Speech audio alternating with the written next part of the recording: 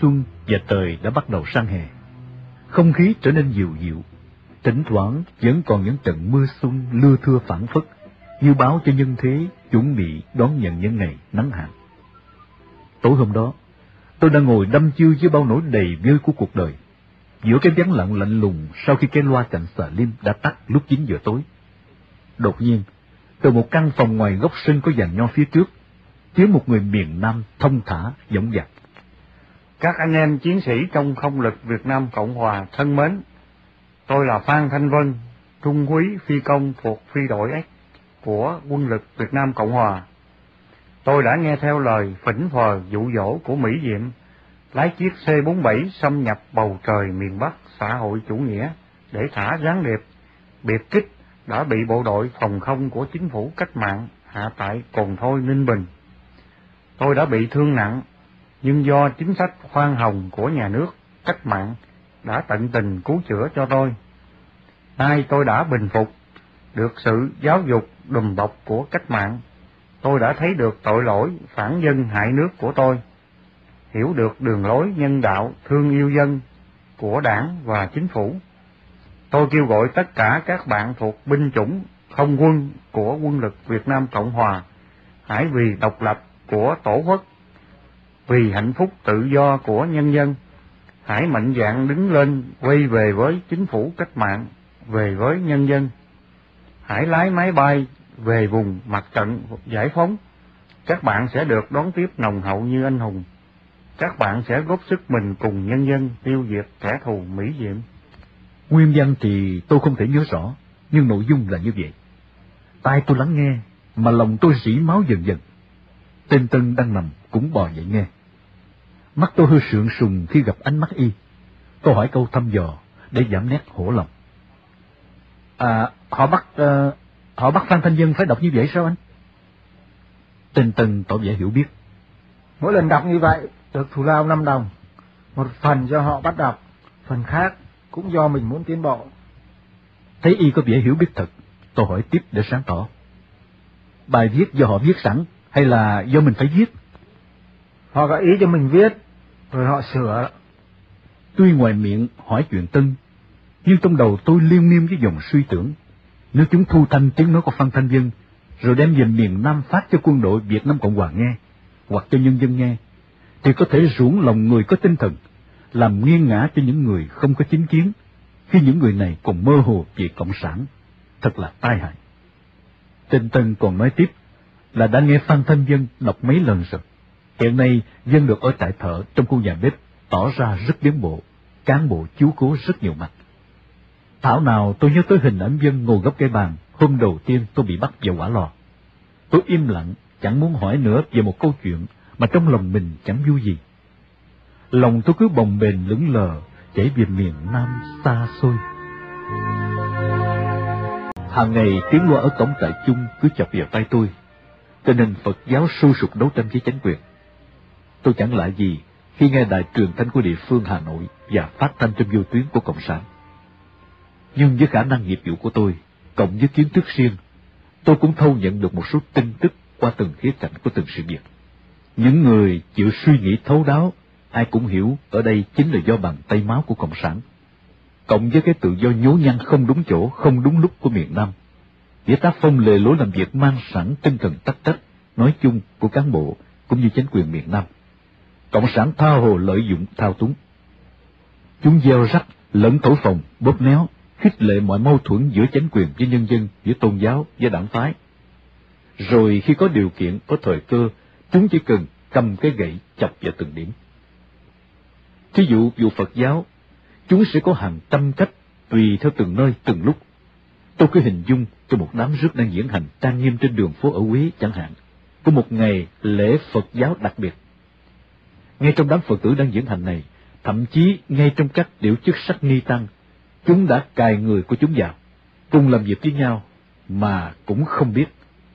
Lợi dụng điều kiện lúc đông đúc, cũng như lúc thuận tiện, chúng dễ dàng bí mật thả truyền đơn chống và mạt sát chính quyền. Các cơ quan có trách nhiệm về an ninh như cảnh sát, mật vụ, v.v. lúc đó sẽ giải quyết như thế nào khi chưa hiểu rõ đầy đủ những thủ đoạn tinh vi của Cộng sản? khi chưa có kinh nghiệm hữu hiệu để giải quyết những trường hợp phức tạp như thế. Chỉ còn có một phương pháp ngăn chặn bằng cách tìm tòi, khám xét, làm ngưng động đám rước. Đám rước đã rối loạn, cộng sản càng làm rối loạn hơn, hò la, chính quyền công giáo phân biệt đàn áp Phật tử, v.v. Mâu thuẫn chồng lên mâu thuẫn, lòng căm hờn chồng lên lòng căm hờn. Lúc đó chỉ có trời mới giải quyết nổi. Thân tôi đang chìm trong nỗi tâm tối ngục tù, giờ đây lại đắp thêm mối ưu tư cho quê nhà miền Nam thương yêu.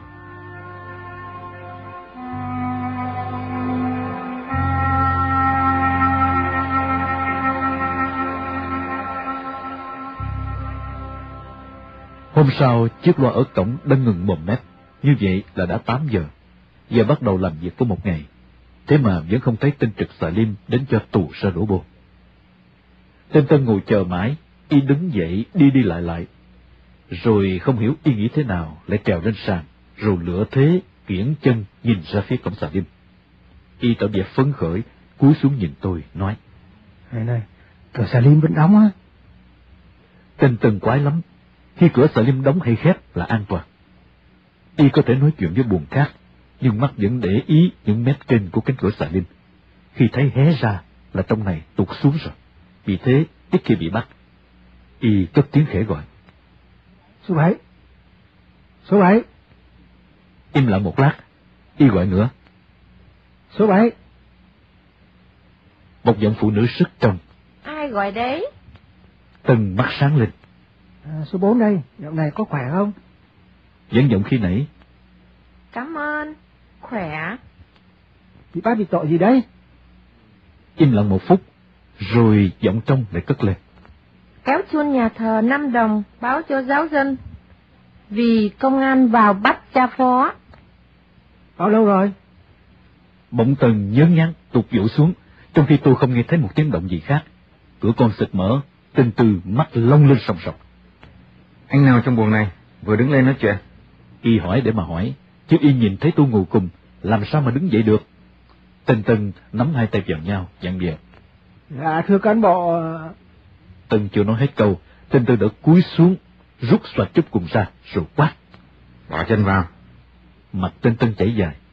Y biết không còn cách nào khác, nên tự tay nhấc cùng và từ từ nhấc một chân bỏ vào. Tên Tư nhìn qua cửa con theo dõi, y chốt cùng vào, không nói gì thêm.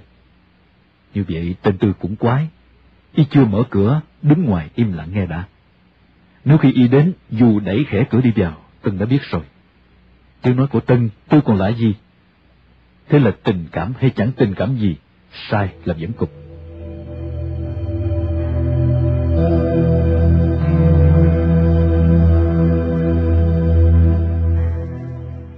Tôi nghe tiếng mở cửa mấy buồng đổ bô, rồi tự nhiên thấy chốt cùng tôi rút ra. Tôi lẹ tay nhấc cùng nhấc chân. Cái chân ê đi, bước xuống đất cứ bị. Tôi tưởng đi cung, nhưng khi mở cửa, Tên Tư không nói gì. Tôi chợt hiểu, ôm vội bô vào nhà tắm để đổ sữa.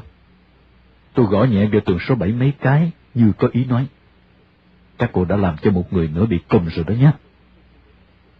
Đến bữa cơm, Tên Tư lại mở cùm cho tôi ra lấy cơm cho cả Tân. Tên Tân mặt rất buồn. Theo y, bị cùm là một chuyện, y còn sợ là vụ của y sắp xử, y có thể bị ảnh hưởng xấu vì đã không giữ tốt nội quy trại giam. Trước đây, ngay khi mới tới xà lim 2 được mấy ngày, tôi đã biết buồng số 7 có 2 cô gái đều bị cùm. Tôi rất băn khoăn, dứt khoát đây không phải là tội hình sự rồi, bởi vì hình sự rất hiếm phải vào xà lim. Cá biệt nào đó phải là những tội tương đối quan trọng, nhưng cũng chỉ đến một vài tuần hay 1 tháng là cùng. 2 cô phải là tội chính trị nặng ký mới phải vào xà lim, và còn bị cùm nữa. Mặc dầu về mặt lý trí tôi tin là không phải, nhưng phần tình cảm trong lòng tôi cũng lo một cách phản phất, biết đâu đây chính là đối tượng nhận tài liệu em. Cho tới mà một hôm tôi bắt Tân phải tả lại, y nói người như nhà tu mới khoảng 20 tuổi, tôi mới yên tâm. Dù vậy, tôi vẫn để ý theo dõi với mọi khả năng có thể, kết hợp suy đoán dựa trên những điều đã biết. Cùng một tội hoặc cùng một tổ chức không bao giờ giam chung một buồng ở xà lim. 2 tội khác nhau lại cùng bị cùm. Ngay cả phạm nhân nam ở xà lim cũng ít khi cùng bị cùm, huống chi nữ. Vậy nữ là hãn hữu, ở đây lại cả hai. Tại sao lại có sự trùng hợp kỳ lạ như vậy? Câu giải đáp chỉ có thể thỏa đáng là phải có một người thực, một người giả. Với điều kiện của mình như thế này, muốn làm sáng tỏ vấn đề trên, tôi chỉ còn cách duy nhất là phải lắng nghe những âm thanh sự việc, rồi từ đó suy lý dần. Từ định tâm đó, tôi thấy cá biệt lẻ tẻ vài lần thôi, còn hầu như cứ cô nằm phía trái, tức là cô có dáng nhà tu đi cung, sau đó cô nằm sang bên phải lại đi, rồi thông thường ta về trước. Lúc này tôi đã có thể phân biệt được tiếng động của chốt cùng nào rút, tiếng mở cửa buồng nào, mụ qua vào gọi cung hay bằng hay kim già hoặc lão tư.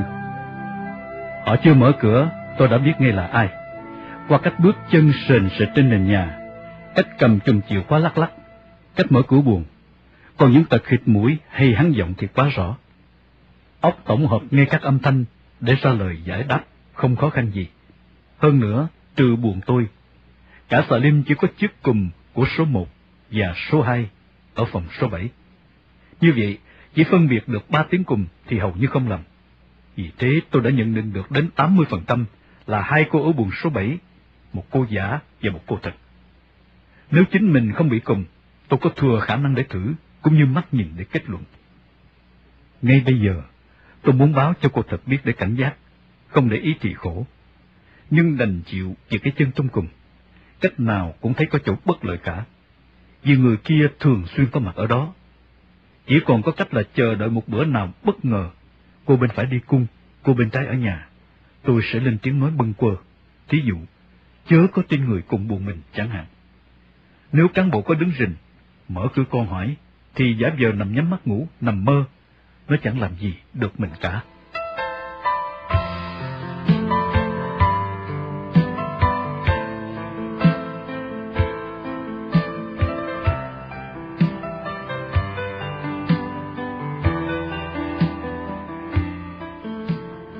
Chiều hôm đó, tôi đang nằm vẫn vô suy nghĩ, cửa con xoạch mở, tên bằng chỉ tôi.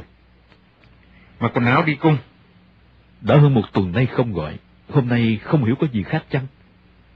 Từ đêm đem tôi đi bắn tới giờ đã hơn 3 tháng rồi. Cứ một tuần 2-3 lần, chúng gọi tôi đi cung. Vẫn những trò dụ dỗ phỉnh phờ, đe dọa, rồi lại tình cảm. Truy hết chỗ này, lại đến điểm khác. Có lúc chúng bắt tôi viết hẳn là một sự việc nào đó cho rõ ràng. Tôi vẫn trước sau như một. Có một vài chỗ do cái dốt của tôi đã bị bục, tôi đã phải lao đao vất vả. Bây giờ đã có thêm kinh nghiệm, đã nắm được những mánh khóe khai thác, những động tác thật giả hầu như tôi đã thấy trước. Tuy vậy, tôi vẫn tỏ vẻ còn ngây thơ, hiểu biết kém. Đôi khi tôi phải giả vờ sa vào những cái bẫy chúng đã vươn ra, nhưng tôi vẫn chủ động lái nó thành vô hại hoặc hại ích. Cũng có lúc tôi làm như hoang mang dao động để chúng khó xét đoán hoặc sẽ hiểu sai về con người thật của tôi. Ví dụ, một hôm 3 đứa hùng hổ đập bàn xô ghế, nào là xin tha tội xử tử cho tôi vì tôi còn quá trẻ, chưa có suy nghĩ chín chắn, mong đường lối khoan hồng nhân đạo của Đảng sẽ thấm nhuần vào tim vào óc tôi, để tôi sẽ thành thật khai báo hết, vân vân. Nào ngờ tôi vẫn là một tên ngoan cố ngu xuẩn, chuyến này cho đi luôn. Nào là cứu lấy một người là để hy vọng nó sẽ trở nên tốt, chứ không phải cứu một người mà tật xấu vẫn cứ khư khư giữ trong mình. 10 thằng như thế cũng bắn bỏ. Phải nói rằng, từ ngày chúng đưa tôi đi bắn tới giờ, tôi chẳng sợ nữa. Ngay dù cho bây giờ chúng đem tôi đi bắn thật, tôi cũng vậy thôi. Tuy thế, tôi vẫn giờ hoang mang lo sợ, xin chúng tha cho, xin chúng là người trực tiếp với tôi, hiểu tôi đã thành khẩn khai báo hết mọi vấn đề ngay từ đầu. Hôm nay không biết chúng còn giở trò gì đấy nữa. Và tới phòng cung, tôi thấy mặt 3 tên Nhuận, Đức và Đặng rất lạnh lùng. Trên bàn trước mặt chúng, một chiếc cặp da đen dày cộm. Thái độ của chúng hôm nay hơi khác thường.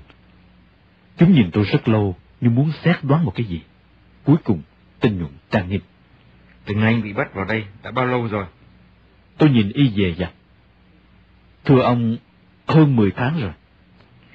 Anh có biết rằng trong Nam, chúng ta phái ra đây mấy tên để tìm anh không? Tôi hơi ngỡ ngàng, xen lẫn chút lo lắng trong lòng. Dù thế, ngoài mặt, tôi vẫn xem như họ nói đùa. Chúng nó tìm tôi làm gì? Tôi quả quyết là không có ai ra tìm tôi cả. Ở trong Nam tôi là loại vô danh tiểu tốt. Chẳng qua chúng trả mấy tháng lương, rồi tung người ra ngoài Bắc để lấy tiếng vang là chính, còn bị bắt sống hay chết, chúng đâu có cần biết nữa. Tên Đặng từ nãy giờ vẫn cứ ngồi yên nhìn và nghe tôi nói. Bây giờ đập bàn một cái thình, chỉ tay vào mặt tôi. Anh hãy câm ní cái miệng của anh lại. Hôm nay tôi bảo cho anh biết, và không cần dậu diện gì anh cả. Người của chúng tôi từ trong Nam ra đã báo cáo đầy đủ về anh. Chúng tôi đã thấy bộ mặt thật của anh. Anh là một tên ngoan cố đến cùng, muốn đem trứng mà tròi về đá, dám đôi đá vả trời, dám đánh lừa cả bộ công an, dám đánh lừa cả cách mạng ha. Trong khi việt sĩ giả tôi, y vừa mở cặp lấy ra một cái phong bì dày cộm.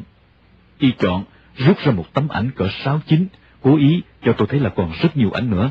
Y đứt tấm ảnh xuống bàn trước mặt tôi, gằn giọng. Đây này, phải mở mắt ra mà nhìn. Khốn hồn thì khai bảo lại ngay. Nếu không là lần này, chúng tôi sẽ không nương tay với anh nữa, sẽ có biện pháp mạnh. Tôi thoáng nhìn bức ảnh, dù chưa cầm, tôi đã thấy tim mình như thắt lại. Tấm ảnh Phan và tôi chụp ở góc đường Nguyễn Huệ, trông chéo sang rạp Cinerex. Phan cao lớn, mặc áo sơ mi caro bỏ ngoài quần, đeo kính đen, đang quay chéo mặt về phía người chụp ảnh. Tôi áo sơ mi trắng, bỏ trong quần, đeo kính trắng, một tay đang cầm mấy cuốn sách, một tay đang chỉ về phía trước mặt.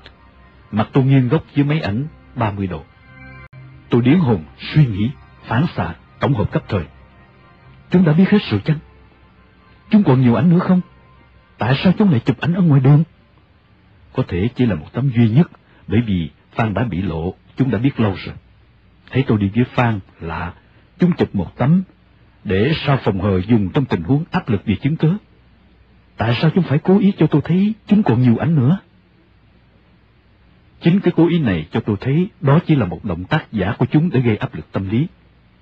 Một điều tôi tin chắc, dù cho nằm ngay trong cục tình báo Sài Gòn, nhưng nếu không cùng một công tác, chúng cũng không thể biết được sự việc. Và dù cho cùng một công tác đi nữa, cũng chỉ biết từng khâu, từng phần, chứ không thể nào biết toàn bộ. Mấy phút tính toán, phản ứng nhạy lẹ, thành quyết định. Đầu tiên để thăm dò, tôi làm ra vẻ mạnh bạo, nét mặt tươi lên tin tưởng. Tôi càng tin tưởng cách mạng hơn.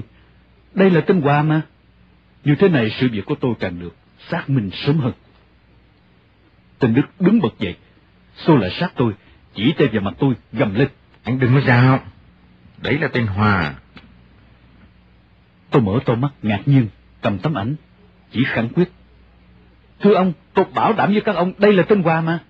Hàng ngày y đi với tôi, huấn luyện tôi còn lạ gì mặt y nữa. Đây là một điểm tình cờ mà lại may. Trước đây khi tôi tả về ông Hòa, tôi thường lấy hình ảnh người cậu họ của tôi, béo trắng, to lớn. Ông là chủ hãng xuất nhập cảng hàng giấy Vĩnh An ở đường Hồng Thập Tự. Ông Phan cũng to lớn, chỉ có điểm khác là tôi tả cậu tôi da trắng, đỏ hồng, hay mặc áo sơ mi trắng, trong khi ông Phan da bánh mực, hay mặc sơ mi caro. Nhưng trong ảnh làm sao phân biệt được da bánh mực hay da trắng? Còn áo sơ mi caro và trắng, có điều khoản nào bắt buộc ông Hòa cứ phải mặc áo sơ mi trắng mãi đâu. Còn tôi chỉ biết cái tên Hòa, tên Phan tôi không biết. Điều gì chứng minh bắt buộc tôi phải biết tên Phan, khi mà trong tình báo với mọi người đều dùng tên giả? Vì vậy tôi cứ khăng khăng hình người trong tấm ảnh là tên Hòa. Điều tôi vẫn nơm nớp lo sợ là nếu chúng đưa ra một tấm hình nào đó chụp tôi viết Cẩn hoặc viết Hoàng Công An, lúc đó tôi chưa biết tính sao. Bởi vì từ trước tôi chỉ khai tên Hòa duy nhất là người huấn luyện và đào tạo tôi mà thôi. An và Cẩn, người chỉ cao 1 thước 6 đến 1 thước 62 là cùng. Chúng có vẻ tức tối lắm, nhưng xem ý chúng không làm gì hơn được. Qua thái độ bực tức của chúng, tôi càng yên tâm hơn. Nếu chúng có vài tấm ảnh nào khác, chắc chắn chúng sẽ lấy ra ném vào mặt tôi. Tôi cầm tấm ảnh đưa trả lại cho chúng, mặt tôi đầy vẻ hân hoan tin tưởng. Như thế này, tôi đoán cách mạng đã bắt được tên Hòa rồi, và cách mạng đã xác minh được sự việc của tôi. Tôi rất mong một buổi nào đó, tôi sẽ gặp tên Hòa ở đây để thỏa phần nào lòng căm phẫn của tôi đối với y. Tên Đặng cười nhạt, tên Nhuận cầm tấm ảnh, giọng giễu cợt. Bình đeo kính trắng, đẹp trai, trông tư cách đấy chứ. Tôi cười. Các ông còn lạ gì xã hội miền Nam nữa. Một anh dốt đặt cánh mai nhưng ra ngoài cứ ra vẻ ta đây là sinh viên, là trí thức, tay luôn luôn ôm chồng sách ngoại ngữ dày cộm. Hiển nhiên tôi cũng lây cái nét giả tạo đó. Mắt tôi có sao đâu, vậy mà tôi cũng đeo kính trắng gọng vàng loại 0 độ. Bây giờ nghĩ lại tôi còn thấy ngượng. Hôm nay chúng tưởng với tấm ảnh này, chúng sẽ làm cho tôi tan hoang, hoặc ít nữa cũng phải buộc ra một số mảng. Nhưng cuối cùng vẫn không giải quyết được gì, chúng bầm gan tím ruột.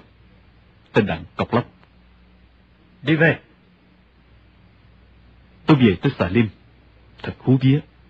Tuy vậy, lòng tôi vẫn đầy lo lắng. Tôi hiểu sự việc chưa thể yên được.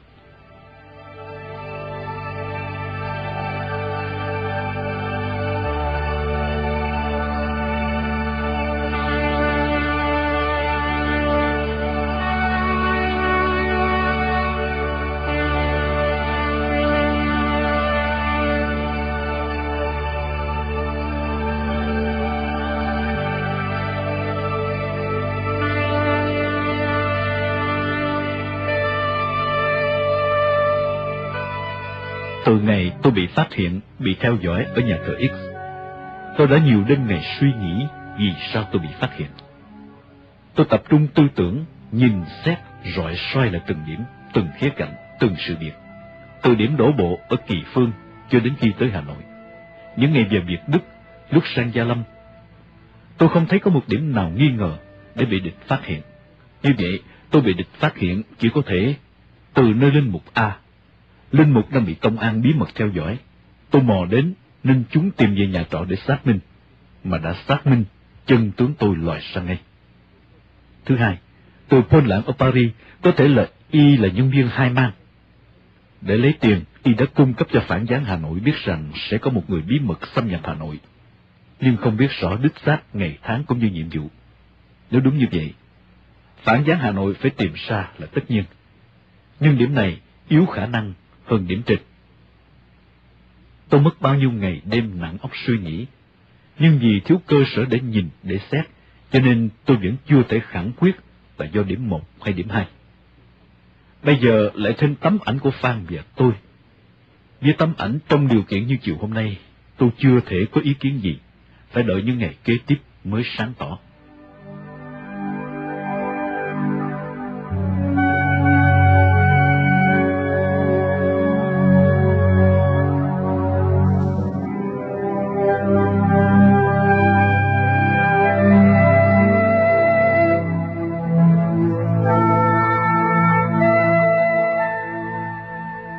Tên Tân bị cùng đến ngày thứ 4 thì mụ Hoa vào gọi Y đi cung.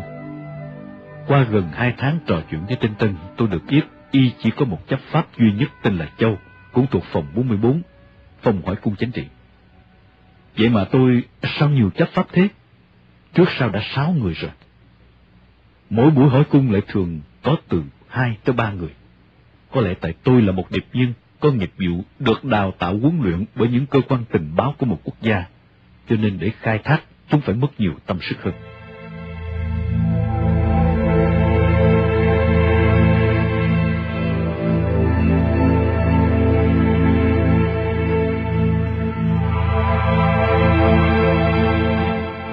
Tên Tân đi cung gần 2 tiếng đồng hồ đã về ngay. Tân đã vào buồng mà tên Tư chưa đóng cửa, vẫn đứng ở phía ngoài. Trong khi tên Tân vội vàng quấn chăn màn và quần áo, Tân quay lại tôi nói nhanh: Tôi được ra trại chung rồi, vụ án của tôi sắp xử. Y ôm các thứ ra tới cửa, quay lại gật đầu chào tôi. Cửa đóng rồi khóa. Tôi thấy nhẹ hẳn người. Từ nay một mình dù buồn hơn, nhưng không làm phiền toái ai. Tôi cảm thấy dễ chịu, tự do hơn. Ngày hôm sau nữa, tôi cũng nghe cán bộ vào, bảo cô gái bị cùm phía trái cửa buồng số 7 mang chăn màn quần áo ra trại chung. Cô đó đi được hơn 1 tiếng, rồi cô bị cùm phía phải cũng đi, rất im lặng. Tôi cố lắng nghe để phán đoán, nhưng cũng không hề nghe thấy một âm thanh gì. Như vậy, sự nghi ngờ của tôi, cô phía phải là tù giả, càng chắc đúng hơn nữa. Mặc dầu mỗi người một buồng, họ ra đi, lòng mình thấy cũng mang mang vắng lặng. Buồng số 2 của một người ra trại chung, cùng với hôm Tân đi, có lẽ là người anh họ cùng vụ với Tân. Như thế, hiện nay Xà Lim chỉ còn có 4 người. Một ở buồng số 1, bị cùm một chân. Một ở buồng số 2, không bị cùm. Một ở buồng số 4 là tôi, và một ở buồng số 5, không bị cùm.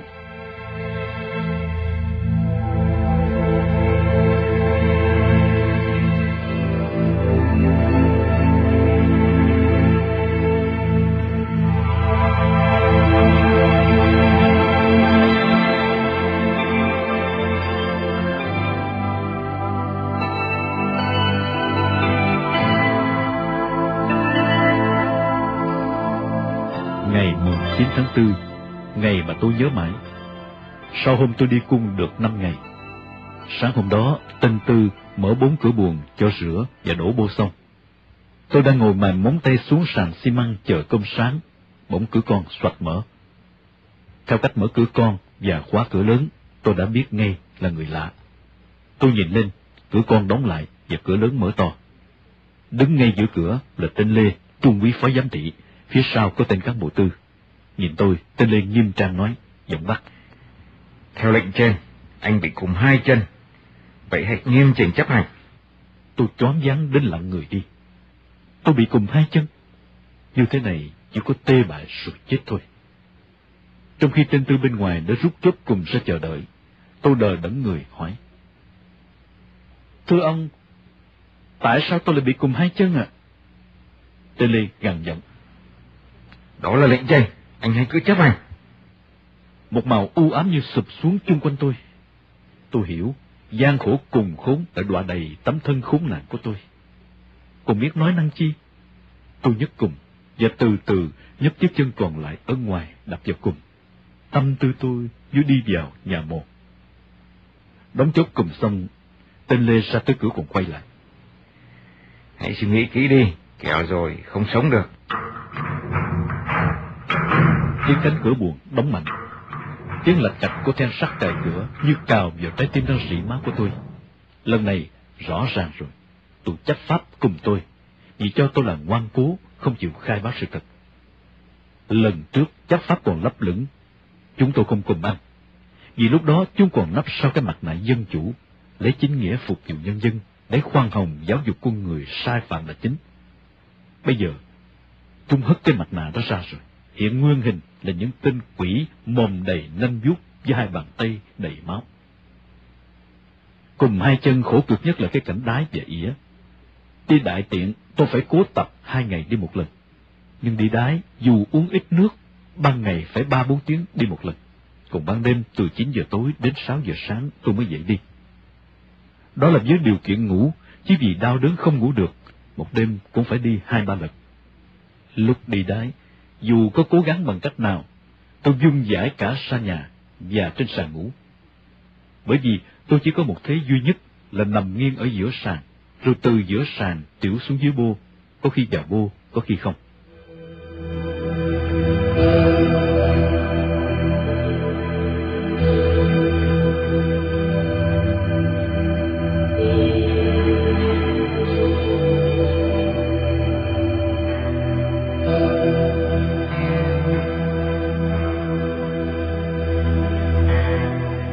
Gặp khó khăn phải để ra sáng kiến, đó là phương châm đối với tất cả mọi sinh vật. Sau 2 đêm, chân tôi tê và mỏi nhừ.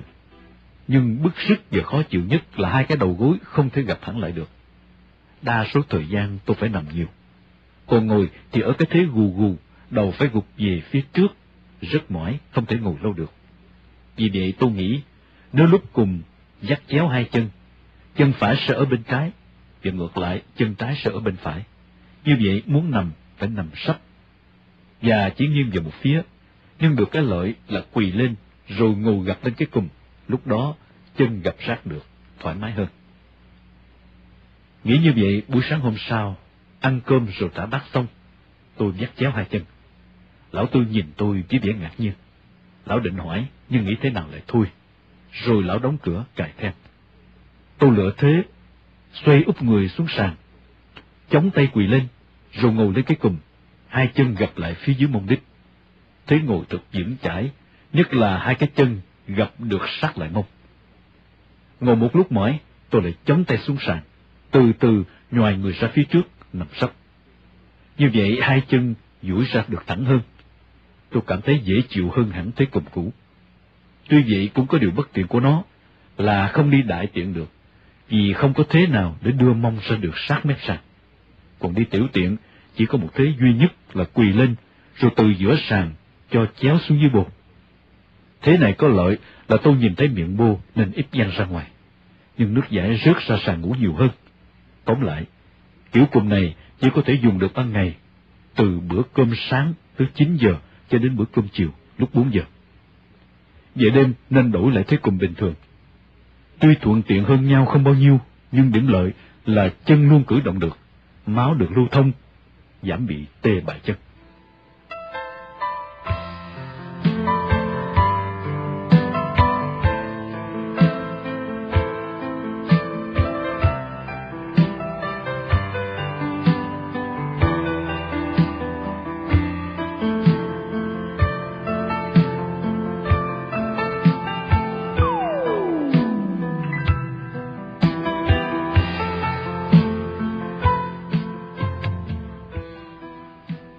Tôi đang ngồi chễm chệ trên cùm, mắt mơ màng nhìn lên một khoảnh trời con rộng chừng 10 phân, giữa mép dưới cửa sổ và rìm mái ngói chạy dài theo cửa sổ.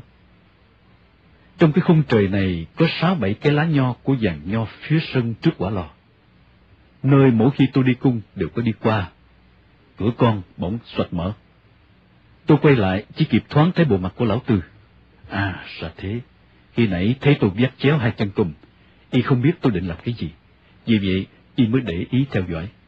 Bây giờ, y bất chợt mở cửa kiểm tra. Thấy tôi ngồi như vậy, y đã hiểu, nhưng chẳng có cách gì nói tôi được, nên y lại đóng cửa con lại. Tuy chỉ là một khung trời nho nhỏ với mấy chiếc lá nho xanh rờn, nhưng nó cũng làm cho tâm hồn tôi được thêm một chút thi vị, còn hơn là chỉ nhìn thấy 4 bức tường và 2 cái cùm. Không một chút sinh khí. Nhiều lúc bâng khuâng nhìn những chiếc lá nho xen kẽ những mảnh trời xanh xanh, hồn tôi buông trôi giật giờ như ký thác, gửi gắm những nỗi niềm đầy vơi của mình mà quên đi được phần nào cái nhức mỏi có đôi bàn chân trong cùm.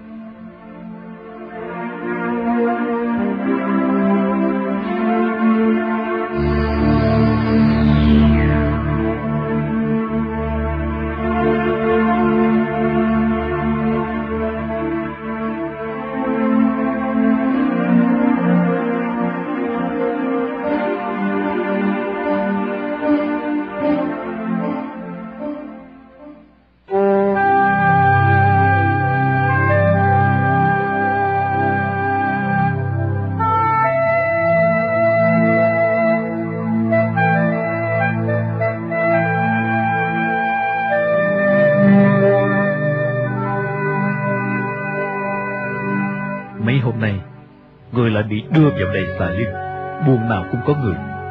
Lúc gần trưa thấy tiếng mở cửa xà lim, tôi nghe giọng một người Tàu nói tiếng Việt không rõ. Sao mẹ? Tôi làm sao mà bắt tôi? Và ngay sau đó có tiếng quát: Câm luôn! Tiếng mở buồng số 6, tiếng rút chốt cùng, tiếng lão Tư cao giọng: Bỏ chân vào! Tôi làm sao mà cùng cái chân tôi hả?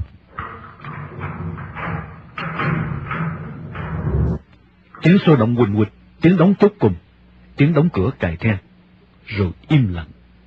Tôi viễn tai nghe ngóng. Vẫn im lặng. Có lẽ các buồng khác cũng đang viễn tai nghe những âm thanh để suy đoán như tôi. Im lặng một lúc, tôi lại rọi hồn vào những chiếc lá nho. Vài cơn gió nhẹ, những chiếc lá nho rung rinh, đông đưa như đùa cợt tiếng gió. Bỗng một giọng khàn khàn cất lên nghe rõ mồn một: Chú mày không cho làm ăn buôn bán gì cả. Vợ con tao ăn cay xăng mà không có cay ăn à. Mua cái tàu, mua cái muối, xếp hàng dài dài mà không mua được. Chú mày giết vợ con tao đi. Giết tao đi. Tao mẹ cái cộng sản, tao mẹ cái cách mạng. Càng lúc, giọng càng ầm vang, nhiều khi như gầm lên. Qua giọng nói, tôi đoán ông này cũng đã có tuổi, phải từ 35 đến 40. Có tiếng cửa con xoạch mở, rồi tiếng lão Tư sắc đạch: Câm cái mồm lại, mày muốn chết à? Tiếng người Tàu gầm lên như điên rồ: Mày giết tao đi, tao mẹ chúng mày. Tao không muốn cai sông nữa. Chúng mày làm cai dân mà không có công ăn. Tao mẹ đồng chi, tao mẹ cái cộng sản. Tiếng lão Tàu gầm thật to, vang ra cả ngoài sân khu giàn nho. Mấy tên cán bộ chạy vào, một giọng lạ như ra lệnh: Khóa mồm nó lại, không chịu nữa, cho xuống cá sô. Lão Tàu gần như điên khùng, không biết sợ là gì. Lão vẫn chửi. Một lúc sau có tiếng mở cửa buồng, rồi những tiếng quỳnh quỳnh dùng dãy, và giọng của lão Tàu cứ xinh xịt phì phì như tiếng của con chó bị buộc mỏng. Tiếng đóng cửa nghe sầm, rồi xà lim lại trở về vắng lặng. Thỉnh thoảng tiếng xinh xịt hỗn hển của buồng 6 cứ như cào vào tim của mọi người trong xà lim. Tôi nhớ lại hình ảnh chiếc cùm mồm lúc tôi mới bị bắt vào. Khi đó, tôi còn bị đánh máu me đầy người, lại còn bị cùm hai chân. Nghĩ đến, tôi thấy tim mình như bóp thắt, gáy tôi còn rờn rợn. Ở đây, ông Tàu chỉ bị cùm một chân, nhưng chắc cũng không gãi được. Vì nếu đã bị cùm mồm thì phải khóa tay ra phía sau, nếu không tay sẽ mở được cái vít ở dưới cầm. Tôi thở dài, thông cảm với ông.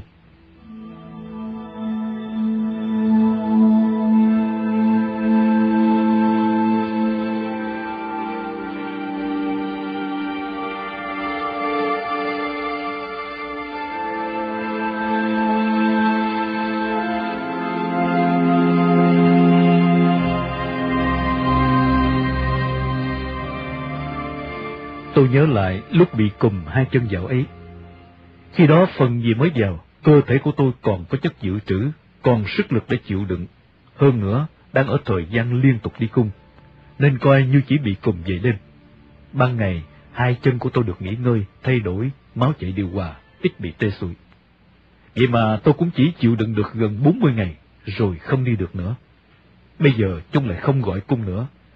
Tôi đã nỗ lực phấn đấu bằng cách luôn luôn thay đổi thế cùng, vất vả đau đớn lựa thế duỗi ra co vào với tập thể dục. Vậy mà mới tới ngày thứ 9, thứ 10, hai chân tôi đã nhức từ trong xương. Hai bàn chân khi sờ vào cứ bì bì căng cắn. Tay sờ vào chân cảm giác như sờ vào chân người khác.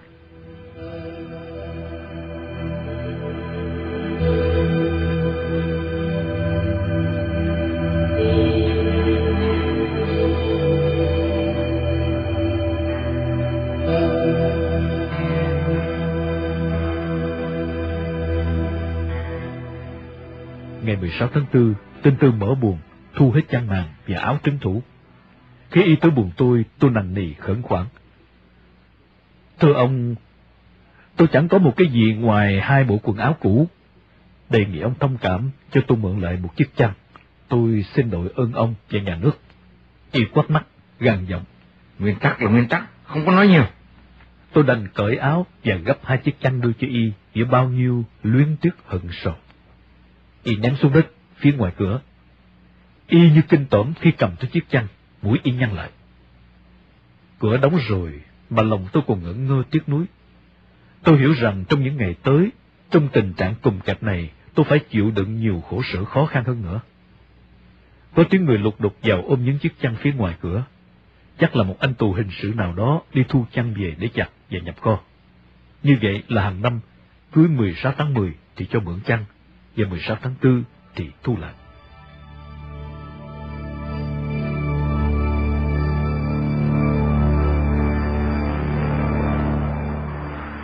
Chiếc loa ở cổng trại chung đã như cái đồng hồ. Ngày nào cũng như ngày nào, sáng đúng 5 giờ, tiếng loa bắt đầu với những bài tập thể dục ở trên đài. Giọng một cô gái thanh thanh kéo dài 1, 2 theo từng động tác. Nghe có lúc như tiếng hò kéo gỗ ở một công trường lao động đổ mồ hôi, có lúc lại dồn dập khẩn trương như tiếng đập lúa trong ngày mùa của một hợp tác xã nông nghiệp. Sau 15 phút tập thể dục, tới một thanh niên, rồi đến công trường, nhà máy, bản tin. Từ 6 giờ tới 6 giờ 30 là một quân đội nhân dân, vân vân. Tiếng loa cứ the thé chọc vào tai mọi người cho tới 8 giờ thì câm bặt. Đến 12 giờ trưa là nheo nhéo.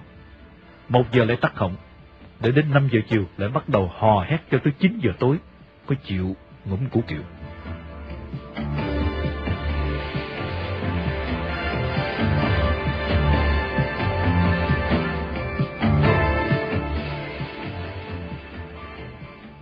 Trong một tuần, sáng thứ Hai và thứ Sáu là 2 ngày giao và đưa hàng. Đó là cái từ tôi nghe tụi cán bộ thường xuyên nói chuyện với nhau.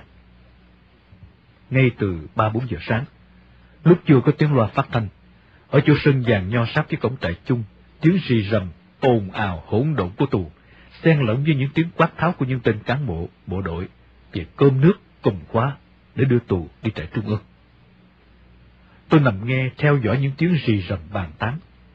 Có ngày là tù chính trị, có ngày là tù hình sự. Như vậy ở trại chung hoặc ở Xà Lim, anh nào sẽ phải đi trại nào, ngay từ tối hôm trước đã được gọi ra tập trung ngủ ở một ngôi nhà, gọi là buồng Giảng Lai. Sáng sớm 3 giờ đã được gọi dậy ra chỗ vàng nho phía bên ngoài tường của Xà Lim 2, để nhận cơm nắm, rồi đọc tên, khóa tay chung cứ 2 người một. Tôi thường không biết mình sẽ đi trại nào, nhưng tôi nằm trong này, tôi đã biết trước họ. Ngoài cổng trại chung, sát phía bên kia cũng là địa điểm để xe đạp. Những giờ tan tầm, cán bộ thường tập trung lại đó lấy xe, đôi khi bàn tán, đùa cợt, hỏi han nhau. Vì thế tôi chịu hôm trước. Có khi tôi đã biết tù ngày mai đi trại nào rồi, như Vĩnh Quang, Phú Sơn, Vĩnh Tiến, Tân Lập, Phố Lu, Phong Quang, trại Năm, Quyết Tiến hay Cổng Trời, vân vân. Cũng từ địa điểm này, đôi khi tôi nghe nhiều chuyện giữa tụi cán bộ bàn luận, hỏi nhau trước khi về, hiểu thêm được về chúng và về xã hội miền Bắc. Ngay bữa cơm chiều hôm đó, tên cán bộ hỏi buồng số 6. Cái mồm còn la nữa hay không? Im lặng một lúc, rồi tiếng mở cửa buồng. Từ nay, tôi chỉ nghe anh la một tiếng, tôi sẽ cuồng cả 2 chân, khóa mồm cho vài ngày. Lúc đó chỉ có chết. Lục đục một lúc, có lẽ tình tư mở khóa tay, mở khóa mồm, rồi tiếng mở chốt cục. Tiếng chân lẹt đẹt, ra lấy cơm và lấy nước, tiếng đóng cửa. Như vậy là ông Tàu đã biết sợ rồi. Ai mà không sợ, chết ngay không sợ, nhưng phải sợ kiểu cùm khóa như vậy. Tôi đã nếm gần 2 ngày, bây giờ còn thấy ngán.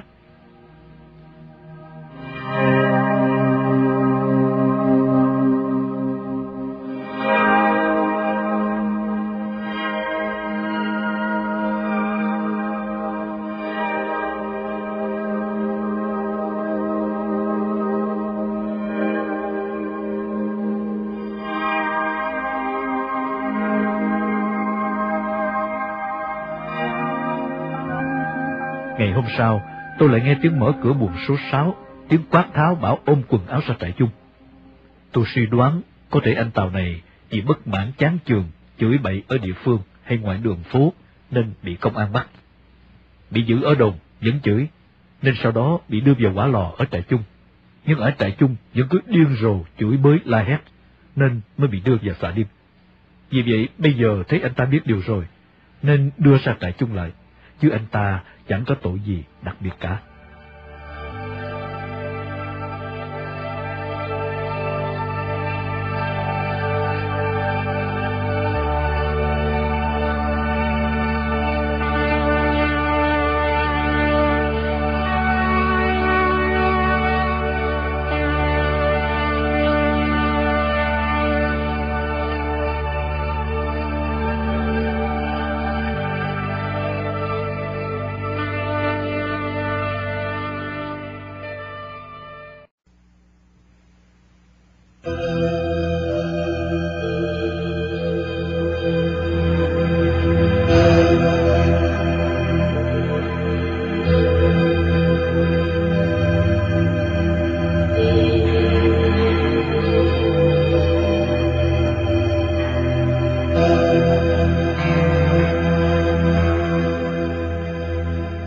Vào một buổi sáng sớm thứ 6, tôi đang mơ màng thiếp đi sau một đêm quằn quại vì đôi chân nhức mỏi, vì cơ thể cũng đã rã rời, thiếu ngủ, thiếu ăn, và cứ phải nằm trong những thế gò bó. Những tiếng sụt xịt, tiếng the thé cãi cọ nhau của nhiều người con gái ở phía bên ngoài tường làm tôi thức dậy. Có lẽ lúc đó độ 3 giờ rưỡi, 4 giờ sáng. Tôi lắng nghe, được biết những người tù nữ này đi trại mỏ chén. Tôi cũng chẳng biết trại mỏ chén ở đâu cả. Qua những tiếng đếm cơm, phát cơm, rồi khóa tay, vân vân, tổng số người là 43. Có 2 cô cãi cọ giành nhau là người thứ 43, lẽ không phải khóa tay. Vẫn nghe có những tiếng khóc tỉ tê sướt mướt nức nở, rồi có tiếng một cô quát: Không cầm lấy cơm, con đĩ, còn khóc mãi. Lại có một giọng khác cất lên lanh lảnh: Tổ sư bố con đĩ, ăn cho lắm đầu cá khô vào, bây giờ còn ngồi đấy mà khóc, làm thối cả ruột người khác nữa. Tôi rất ngạc nhiên, không hiểu họ mắng nhau như vậy là nghĩa gì. Nghĩ một lúc tôi chợt hiểu. Dù đang đau tôi cũng phải mỉm cười cho cái kiểu ví von ngộ nghĩnh của họ. Sau lúc họ được lệnh ra xe ngoài cổng hỏa lò, tôi không ngủ lại được nữa. Đầu óc lại cứ bập bềnh, nhấp nhô, chảy dài trăm ngã cuộc đời.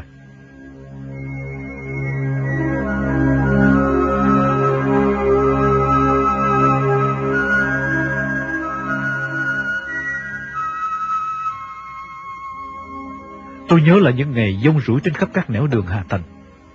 Ngay từ năm 1954, khi còn là một cậu bé 15-16 tuổi, tôi đã nhìn thấy các cô nữ sinh Hà Nội, nhất là các nữ sinh trưng dương, đẹp, mềm mại, duyên dáng tuyệt vời. Lòng tự hào dân tộc của tôi luôn luôn được ve vuốt. Rồi tôi vào Sài Gòn, tôi lại được chiêm ngưỡng vẻ đẹp của các nữ sinh da lông, trưng dương với những đôi mắt quyền, làn da trắng bóc, gót chân đỏ hồng, với ngực nở, eo thon, mông to, với chiếc nón bài thơ nghiêng nghiêng, hai bàn tay đeo găng trắng nuốt cởi trên chiếc Solex đen, tương phản với màu trắng của áo quần, của đôi găng, của chiếc nón và của da thịt. Tất cả tạo thành một bức tranh không còn từ gì để mà ca ngợi.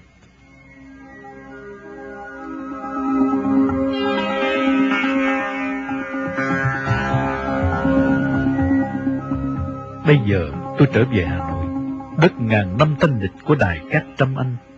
Ngoài những mặt tôi phải tính toán đấu tranh với kẻ thù Việt Cộng, tôi cũng muốn tìm lại những bóng dáng mỹ miều của người con gái thủ đô lúc này ra sao. Vậy mà gần một tháng trời, suốt ngày tôi lang thang khắp 36 phố phường.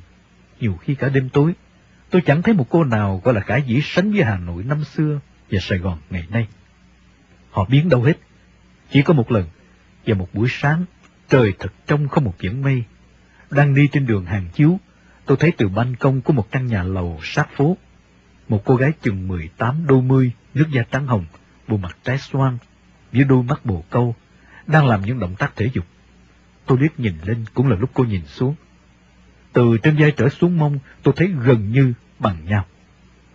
Có thể lúc đó cảm xúc so sánh của tôi còn sắc nét, bởi vì vừa mới ở Sài Gòn ra, nên tôi mới thấy rõ như vậy. Chứ những năm tháng sau này, khi hình ảnh so sánh đã mờ nhạt do chất chồng của thời gian, tôi lại thấy những cô gái miền Bắc vẫn còn nhiều cô đẹp, mặc dầu tôi chỉ ở nơi núi rừng và chỉ nhìn thấy những bà cán bộ thôi. Thế mới sợ cho tâm lý con người. Nhìn sự việc phải có điều kiện. Cộng sản đã tích cực lợi dụng khía cạnh này để thống trị con người. Chúng làm mất dần ý niệm so sánh sướng khổ, xấu đẹp, lẫn lộn yêu nước chân chánh và phản dân tộc vô tình. Vì vậy, nếu ta có nói, người dân cũng không tin.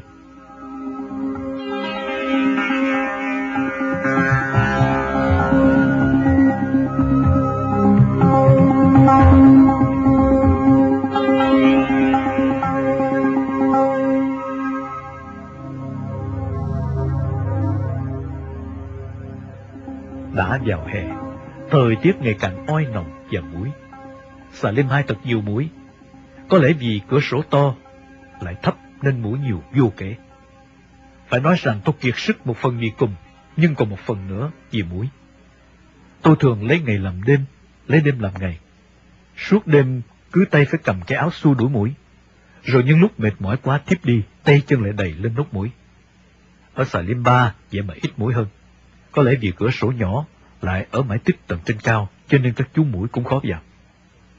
Những người ở buồng khác hầu như đều có màn. Những lúc tắm giặt đem quần áo ra chỗ nhà vãng lai phơi, thỉnh thoảng tôi thấy có màn phơi. Cụ thể, hai người ở chung với tôi trước đây là Hoàng và Tân, họ đều có màn cả. Hơn nữa, những buổi đêm tối chỉ có buồng tôi có tiếng động đập và đuổi muỗi, các buồng kia im vắng, có chăng chỉ là tiếng kêu rên ban đêm. Như vậy, cả Xà Lim này ban đêm chỉ có mình tôi phải đón nhận tất cả các con muỗi. Ôi khổ cực thân tù, mùa đông rét mướt, mùa hè muỗi bu.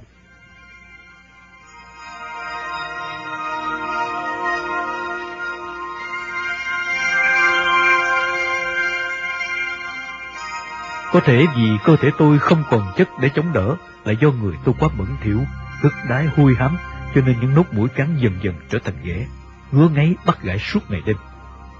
Từ nhỏ tới lớn tôi chưa hề bị ghẻ lần nào, chưa biết ghẻ là gì. Bây giờ ghẻ suốt cả người, nhất là ở háng, nách, ghẻ tay, ghẻ chân, trông như hủi.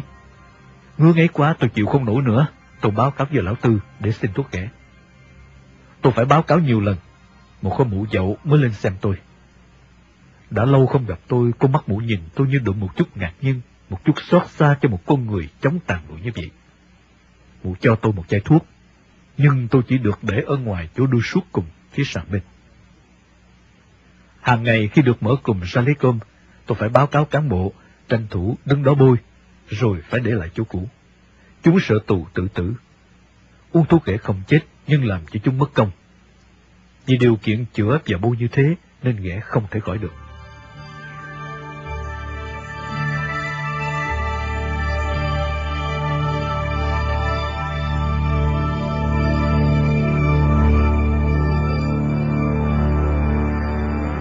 Đã gần 30 ngày cùng hai chân rồi mà tôi vẫn không được gọi đi cung.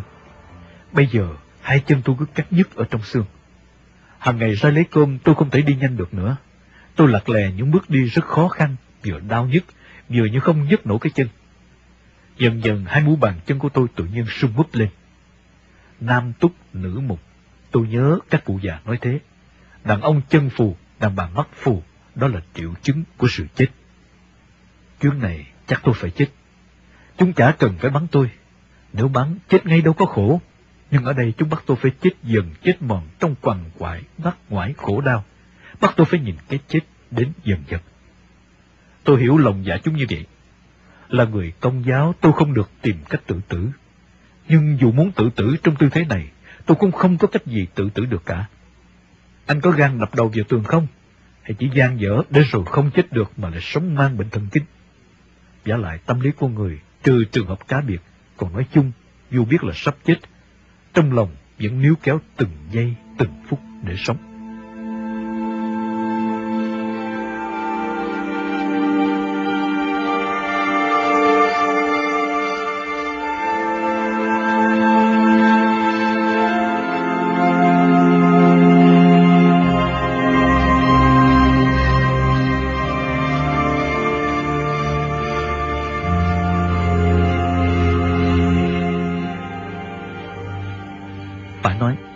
Tư tưởng của tôi bây giờ nó suy sụp, lụi tàn rồi.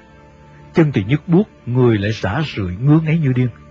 Tôi không còn đâu tinh thần để phấn đấu nằm xuống ngồi lên cho mạch máu lưu thông nữa. Tuy thâm tâm tôi hiểu rằng càng chán nản tiêu cực như vậy, càng đi nhanh đến chỗ chết. Ngay cả khi lấy cơm ăn tôi cũng phải bò ra vì không đi được nữa. Có lần tên cán bộ thấy tôi chậm chạp quá lâu, mất nhiều thời giờ của hắn kéo tôi vào buồng. Để rồi cả bát cơm canh đổ ra đất. Tôi phải bò theo để bốc, nhặt vào, chỉ còn một chút cơm với mấy cọng rau. Chỉ vì y không dám sờ vào người tôi, sợ bẩn, sợ ghẻ, y cầm vả áo của tôi mà kéo nên mới đổ như vậy.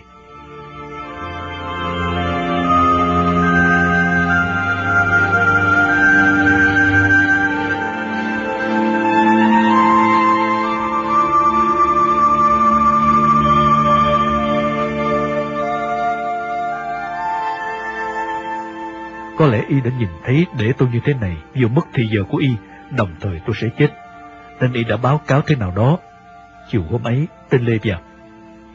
Lê phải mở cửa buồng to ra, mà vẫn đứng ở mép cửa, chắc hẳn vì cái buồng hôi thối lắm rồi. Y nhìn tôi. Y cũng thấy tôi ghẻ lở đầy người hay chân sưng húp. Y nói cái vẻ dịu dịu. Tại sao anh ngoan cố, không chịu thành khẩn khai báo? Tôi nói giọng hỗn hển, vì mệt và pha lẫn một chút niềm xúc động. Tôi khai hết rồi, nhưng các ông ấy không tin. Cửa đóng rồi, tôi cũng nằm sụi xuống. Tôi nằm cảm thấy dập dờn như đi trên thuyền. Tai cứ nghe những tiếng lùng bùng o o. Tôi chưa bao giờ thấy cơ thể của mình như vậy. Có lẽ tôi sắp chết đêm nay.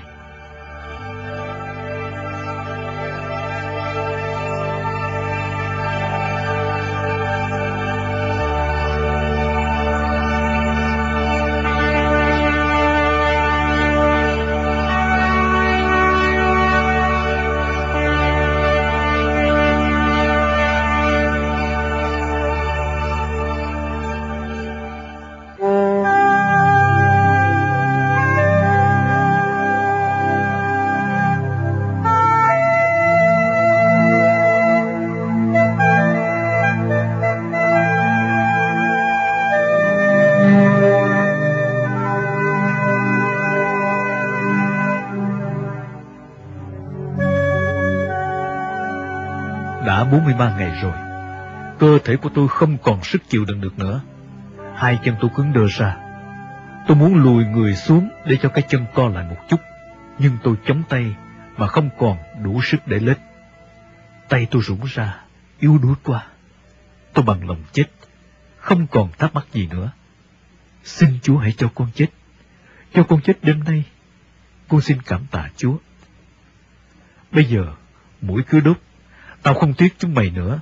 Đằng nào thì máu tao cũng sẽ trở thành tro bụi, đất cát. Vậy chúng mày cứ dùng đi. Tôi cũng không còn cảm thấy ngứa ngáy nữa. Tôi liệm đi.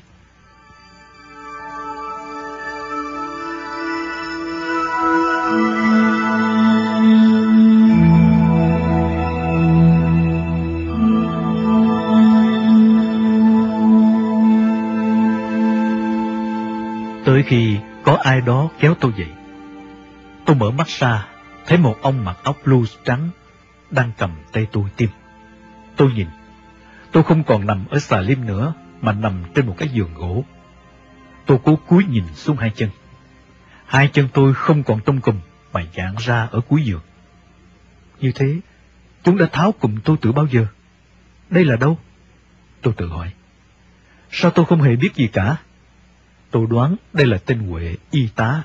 Có lần tên Tân nói với tôi về y. Để y tiêm xong, tôi hỏi y, với giọng còn run run, xúc động.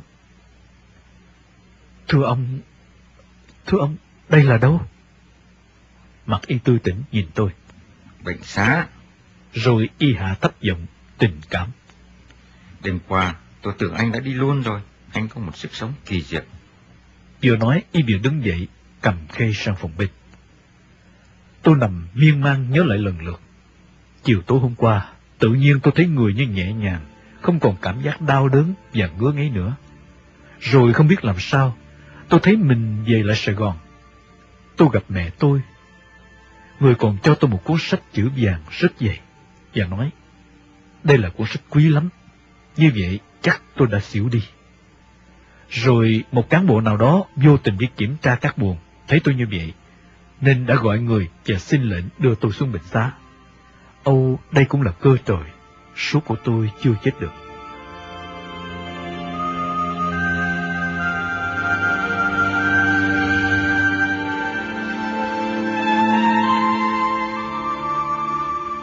Nghĩ tới đây, tôi lại thấy người bắt đầu ngứa ngáy. Tôi thử nhấc hai chân, thấy hơi nặng nhưng được. Tôi lựa thế, cố gắng ngồi dậy. Tuy hơi khó khăn, nhưng tôi ngồi dậy được, và tôi bắt đầu gãi. Chỗ tôi nằm là một căn buồng nhỏ, chẳng có ai. Bỗng cửa mở, tôi thoáng nhìn ra một căn phòng rộng ở bên cạnh, có nhiều giường cá nhân, trên đó lố nhố một số người gầy như những bộ xương đang nằm. Mụ dậu vào, mắt mụ sáng lên nhìn tôi. Hôm qua, tôi tưởng anh chết rồi đấy. Tôi nhìn mụ bằng con mắt như cảm ơn. Tôi thoáng ý nghĩ làm cách nào xin được thuốc ghẻ. Thấy mụ định đi ra, tôi đánh bạo lên tiếng. Thưa bà, ghẻ tôi ngứa lắm, xin bà cho tôi thuốc. Mụ vừa gật đầu vừa đi ra. Thái độ của mụ tỏ vẻ tích cực giúp tôi chữa ghẻ.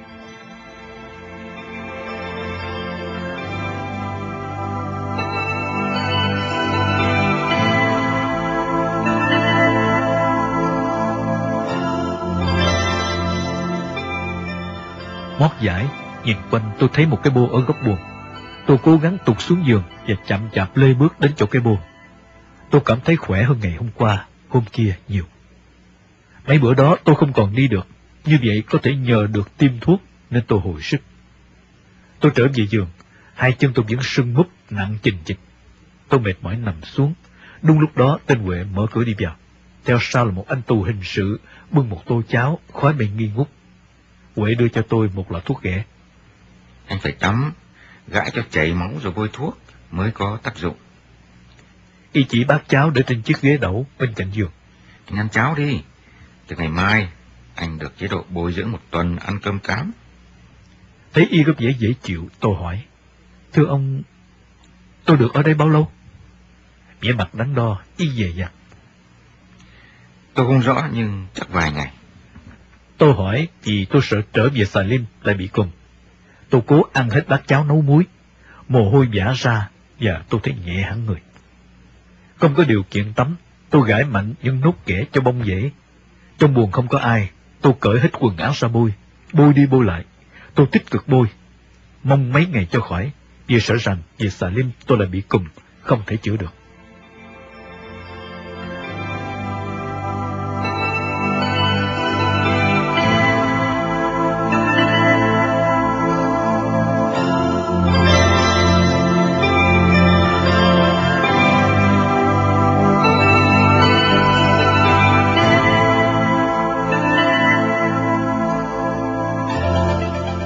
Chiều hôm đó, khoảng 4 giờ tôi lại được một tô cháo nóng nữa. Tôi vừa ăn xong, tên Lê phó giám thị vào buồng với tên Bằng. Y nhìn tôi với vẻ mặt dễ chịu. Anh có thấy không? Đáng lẽ anh đã chết đêm qua rồi. Nhưng lòng nhân đạo của Đảng đã cứu sống anh. Đảng và cách mạng đã đưa sự sống trở về với anh.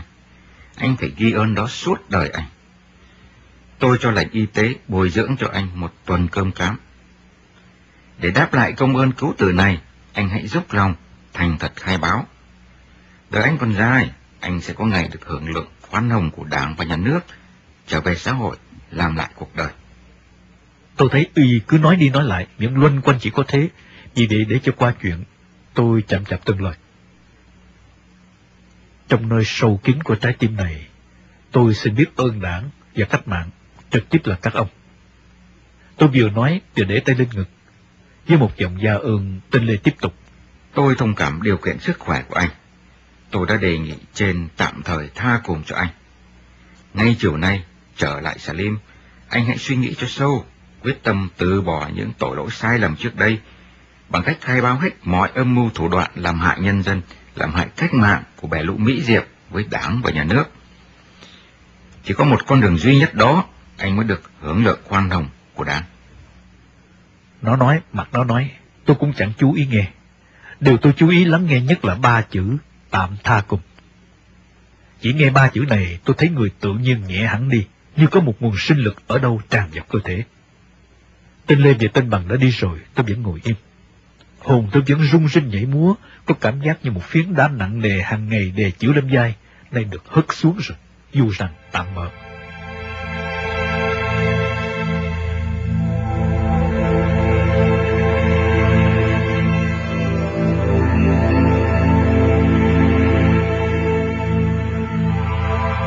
Khoảng 5 giờ chiều, trại chung đã vào hết. Tên Bằng và bảo tôi đi theo Y về Salim. Mùa hè, lúc này mặt trời chưa đi ngủ, ánh nắng nghiêng nghiêng phản chiếu từ những bức tường nhà trại chung, làm cho cảnh vật sáng lên một màu vàng ửng. Dăm con chim sẻ ríu rít trên những cành bà như chia sẻ với nỗi hân hoan đang tràn ứ trong lòng tôi. Nhìn những chiếc lá bàn đang thời kỳ con gái mơn mởn sau những ngày đông giá khẳng khiu khô cằn, tôi liên tưởng tới đời mình, mới vừa từ cõi chết trở về, để rồi lại tiếp tục bì bõm lặn lội trong đường hầm đen tối. Đâu đã được thảnh thơi đùa giỡn với gió chiều như những chiếc lá bàn kia. Tên Bằng dẫn tôi về Salim 2, nhưng lại mở cửa đưa tôi vào buồng số 2. Như thế càng gần cổng trại chung, càng gần chiếc loa lắm mồm hàng ngày. Thấy tên Bằng hôm nay có vẻ tử tế dễ chịu. Tôi khẩn khoản. Thưa ông, tôi có cái bó chổi dùng để làm gối để ở buồng số 4, xin ông bớt chút công mở cửa cho tôi lấy.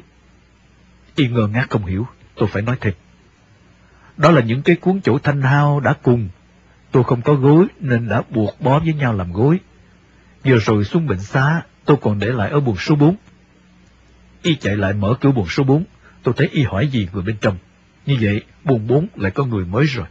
Một lúc Y trở lại bảo tôi. Vào nhà tắm xem sao. Tôi vội chạy sang buồng 8 ngay đối diện. Tôi đã nhìn thấy cái gối của tôi ướt nhẽm vứt ở một xó sàn, hãy còn dính đầy phân. Thôi đành, tôi vội vàng mở vòi nước, đập cái gối xuống nền cho phân trôi đi, dãy khô, rồi nhanh nhẹn chạy vào buồng. Như vậy là hôm nay Y đã dễ dãi với tôi nhiều rồi.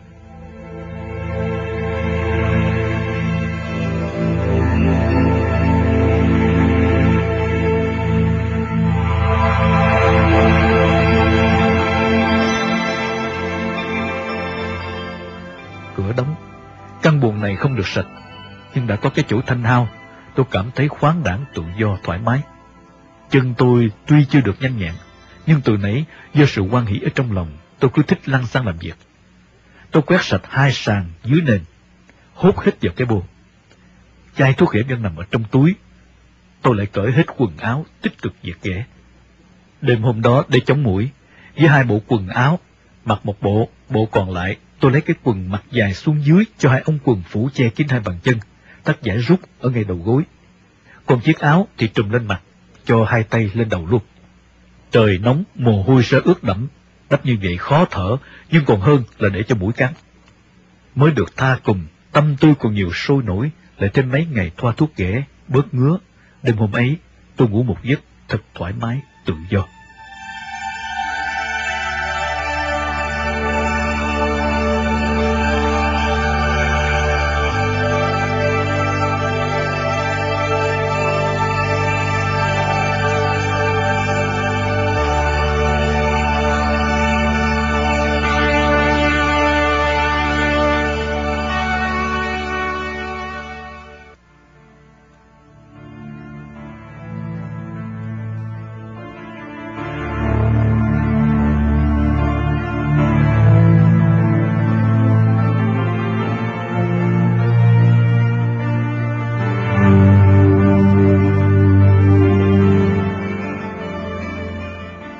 Hôm sau là ngày tắm giặt. Tôi cào hết mọi mụn ghẻ, về buồn bôi thuốc, ghẻ đỡ đi rất nhiều. Chỉ 3 ngày sau, người tôi lại sức hẳn. Hằng ngày tôi loanh quanh trong buồng, ung dung nhàn hạ. Tôi tò mò cố đọc những dòng chữ nhỏ mà những người tù trước đã ghi vào tường bằng một cọng thép hay một cái đinh. Trần Minh Châu, tức Cập, vụ án tình báo năm 1958. Tôi chẳng hiểu Trần Minh Châu là ai, chẳng hiểu vụ tình báo này từ năm 1954 cài lại, hay mới ở miền Nam ra như tôi bây giờ. Rồi một vài hàng chữ nữa rất mờ, nói đến vụ án chiếc ấn vàng của Bảo Đại. Phần do trình độ, người viết chữ nguệch ngoạc, phần vì đã lâu ngày, chữ mờ. Tôi cố gắng nhưng không thể đọc hết được, dù viết rất nhiều. Tôi chỉ thấy ghi 1957, một vài vụ vượt tuyến.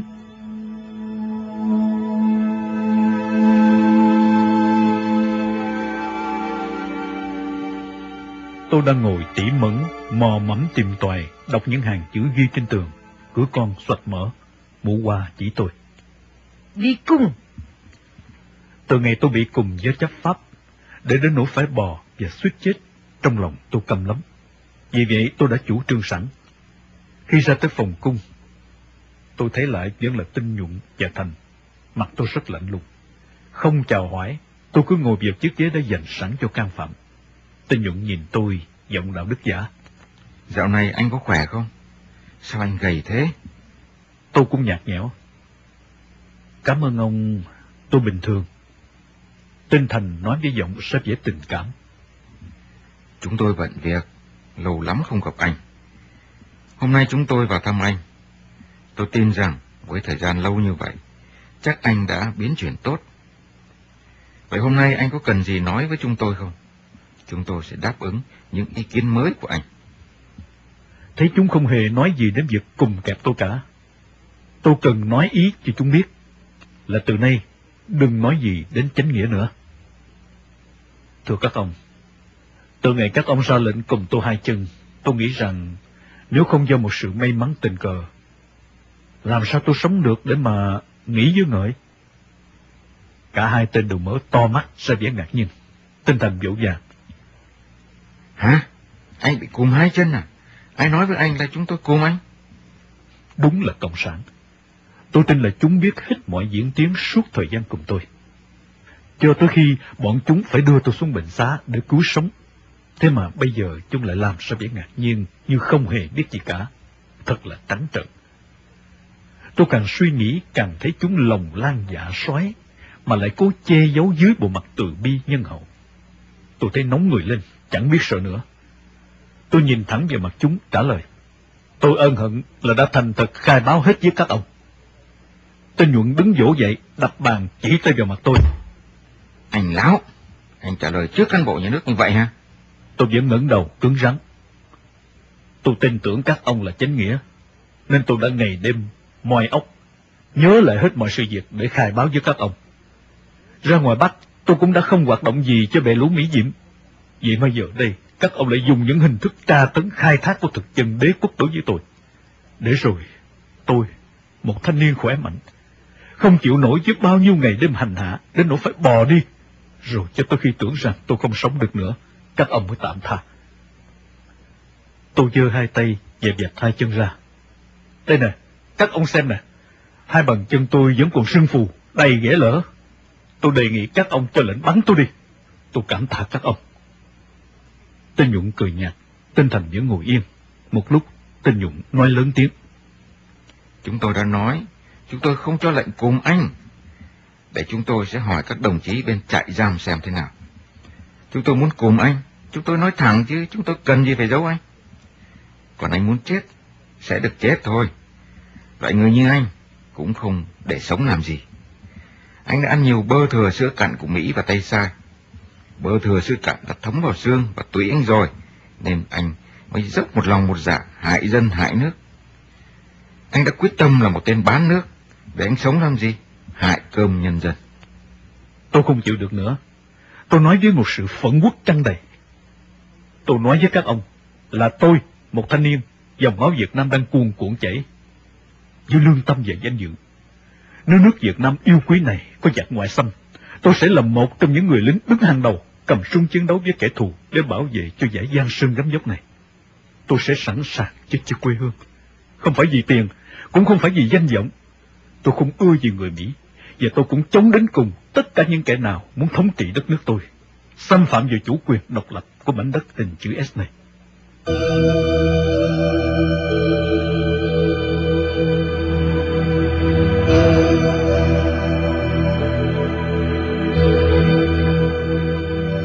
Tôi thấy cả hai đứa đều tím mặt lại. Trong cái thế này, tôi phải xoa dịu chúng, vì vậy tôi nói thêm. Tôi là một người yêu nước với cả tâm hồn thôi. Có chăng là gì? Chỉ vì tôi đã yêu lầm. Dù gì, hai tên cũng thấy là tôi đang nói lên những lời từ trái tim đang sôi sục bầu nhiệt huyết. Chúng không thể phủ nhận được điều đó. Vì vậy, tên Thành mỉm cười, nói giọng giàn hòa. Anh yêu nước như thế là tốt. Vậy, tại sao anh không chịu nói hết với cách mạng mọi âm mưu thủ đoạn mỹ diệm giao cho anh ra ngoài Bắc này? Tôi lợi dụng câu nói của y để đẩy đưa. Chính vì thế, không phải đợi đến bây giờ các ông hỏi, tôi đã thấy có trách nhiệm ngay từ lúc đầu. Và tôi đã khai báo ngay âm mưu ý đồ của địch giao cho tôi. Các ông đã hiểu rõ lòng tôi. Vậy từ nay, tôi đề nghị các ông đừng dùng những từ bán nước hại dân đối với tôi nữa. Hai đứa chỉ cười, không trả lời. Một lúc sau, tên Nhuận hỏi với giọng nửa đùa, nửa thăm dò. Này, tôi hỏi thật anh còn điều gì không đồng ý với xã hội chủ nghĩa nữa, khiến anh không chịu khai hết sự thật? Tôi đã hỏi cung nhiều rồi, nhưng tôi chưa thấy ai khó khăn như anh cả. Người ta, ai cũng vậy, khi đã thấy được ánh sáng chính nghĩa, đều thành thật khai báo mọi chi tiết. Chỉ riêng anh cứ khư khư ôm mãi. Rồi y tươi nét mặt thổi và dụ dỗ tôi. Anh biết không, chúng tôi suy nghĩ về anh rất nhiều. Chúng tôi muốn giải quyết thật tốt cho anh. Người như anh về với cách mạng thật có lợi cho nhà nước. Đối với Đảng, gỗ cong có việc cong, gỗ thẳng có việc thẳng. Biết đâu anh hoạt động cho kẻ địch vì phi nghĩa nên không thành công. Còn hoạt động cho cách mạng, với tài của anh lại chả gặt hái được nhiều kết quả có lợi cho nhân dân. Tôi cười và nói cho qua chuyện. Cảm ơn các ông nói đùa vậy chứ. Tôi là một kẻ quê mùa lại còn trẻ. Có biết gì đâu mà các ông nói là có tài. Bây giờ thân tôi đã bị bắt, đã có tội lỗi với cách mạng. Tôi chỉ biết ăn năn đền tội. Ngoài ra tôi không có một ý nghĩ gì khác. Trước khi chúng cho tôi về, tên Nhuận còn cố sập vẻ thân mật.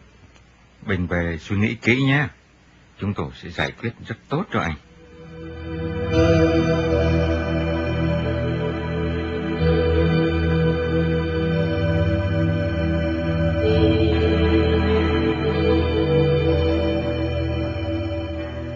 Tôi lạc lè theo tên Bằng về xà Linh, vừa cười thầm trong bụng cho cái trò hề rẻ tiền của chúng. Về mặt khác, tôi có thể còn ngây thơ chưa hiểu chúng, chứ về mặt này tôi không còn lạ gì tim đen của chúng cả. Chẳng qua chúng đã dùng đủ mọi cách rồi mà không có kết quả. Bây giờ chúng lại đưa mồi ra nhử. Tôi luôn xác định rõ, không mơ hồ, là chấp pháp với bị can. Cũng có thể ví như người câu cá với con cá, hai ranh giới, hai quyền lợi đối nghịch nhau. Mơ hồ miếng mồi đớp vào, không lên bờ vào vỏ, đợi giờ làm thịt, thì cũng rất mỏng, toạc môi.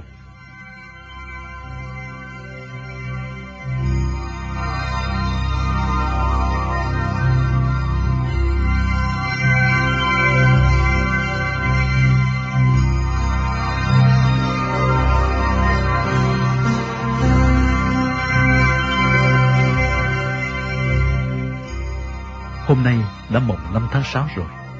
Đang độ giữa hè, trời nóng như nung. Tôi được thả cùm đã hơn nửa tháng. Hai bàn chân tôi sau một tuần ăn cơm cám đã rút lại. Những nốt ghẻ do tôi tích cực bôi thuốc nay đã thành sẹo. Còn một vài mụn nữa đã đóng dễ đen, hết ngứa, chắc cũng gần khỏi. Như vậy tôi đã ra miền Bắc được 1 năm 08 ngày.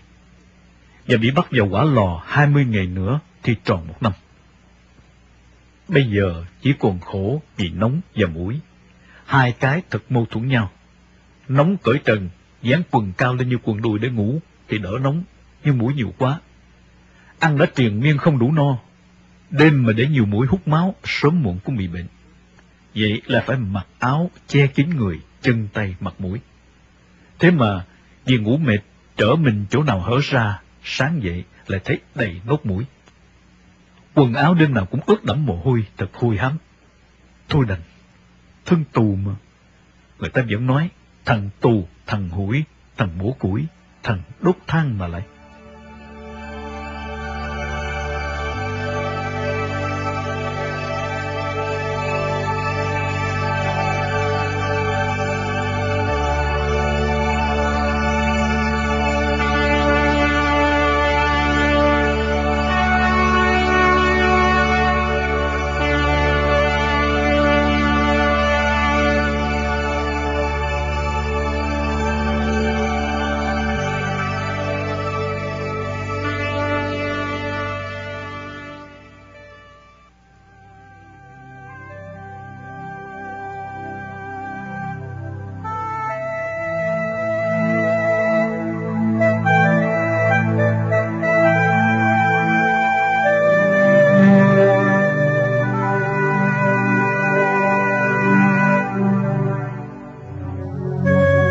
Đang sáng, trời bỗng tối sầm lại.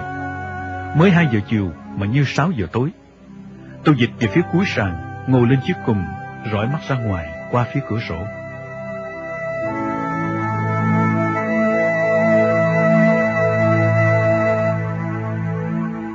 Một mảnh trời dẹt dài theo mép cửa sổ xám xịt nặng kiểu nước. Một làn chớp xanh lè nháng lên kèm theo một tiếng nổ làm rung rinh cõi lòng. Rồi như tiếng đại bác liên hồi nổ ầm ầm y y chạy suốt từ phía bên này sang phía bên kia, rền vang trên bầu trời.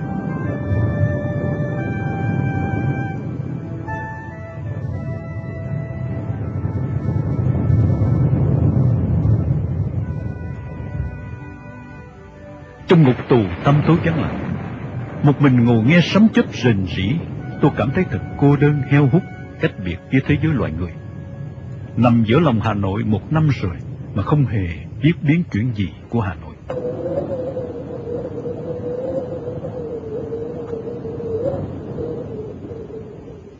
Gió bắt đầu thổi mạnh, mưa bắt đầu rơi.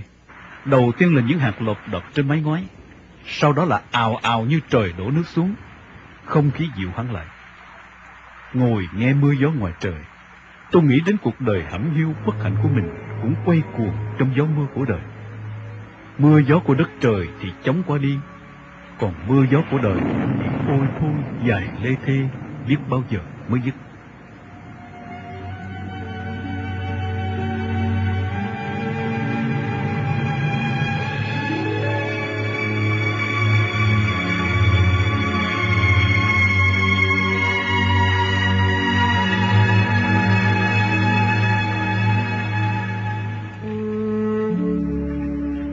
Tôi cứ ngồi bồng bềnh với dòng suy tưởng ngược xuôi.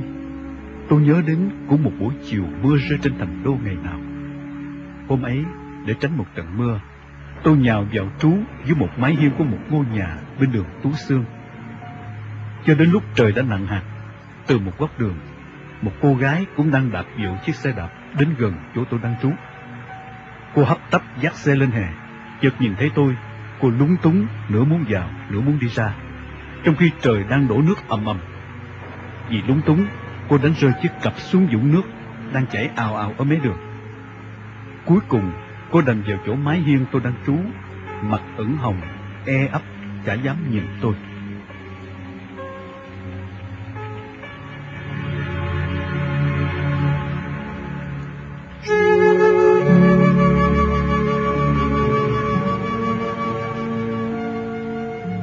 chừng 18, 19 tuổi, có mái tóc dài ống ả buông xõa sau lưng, bám lất phất những hạt mưa lóng lánh. Đôi mắt Huyền long lanh rụt rè, càng làm tăng nét dịu hiền của bộ mặt. Trời càng mưa to, phố càng vắng. Mái hiên vừa hẹp lại vừa nhỏ. Nếu đứng ở giữa thì không bị ướt, nhưng vì không dám đứng sát gần nhau, nên cô đứng một phía và tôi đứng một phía. Cả hai đều bị mưa hắt ướt từ đầu gối trở xuống, cách nhau có hơn 1 thước mà không ai dám quay lại. Mưa cứ rơi, hai người cứ đứng.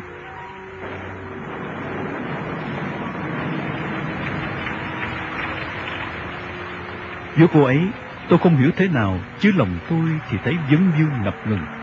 Nhưng tôi chẳng biết và chẳng dám nói cái gì. Ngay quay lại nhìn tôi còn không dám, huống chi mở miệng nói năng. Tôi cứ đứng bần thần ngơ ngẩn. Tiếc là mình tại sao không đủ can đảm ra nhặt ngay chiếc cặp cho cô ấy khi nãy. Đường trơn, phố nhỏ, mưa cứ rơi dầm về.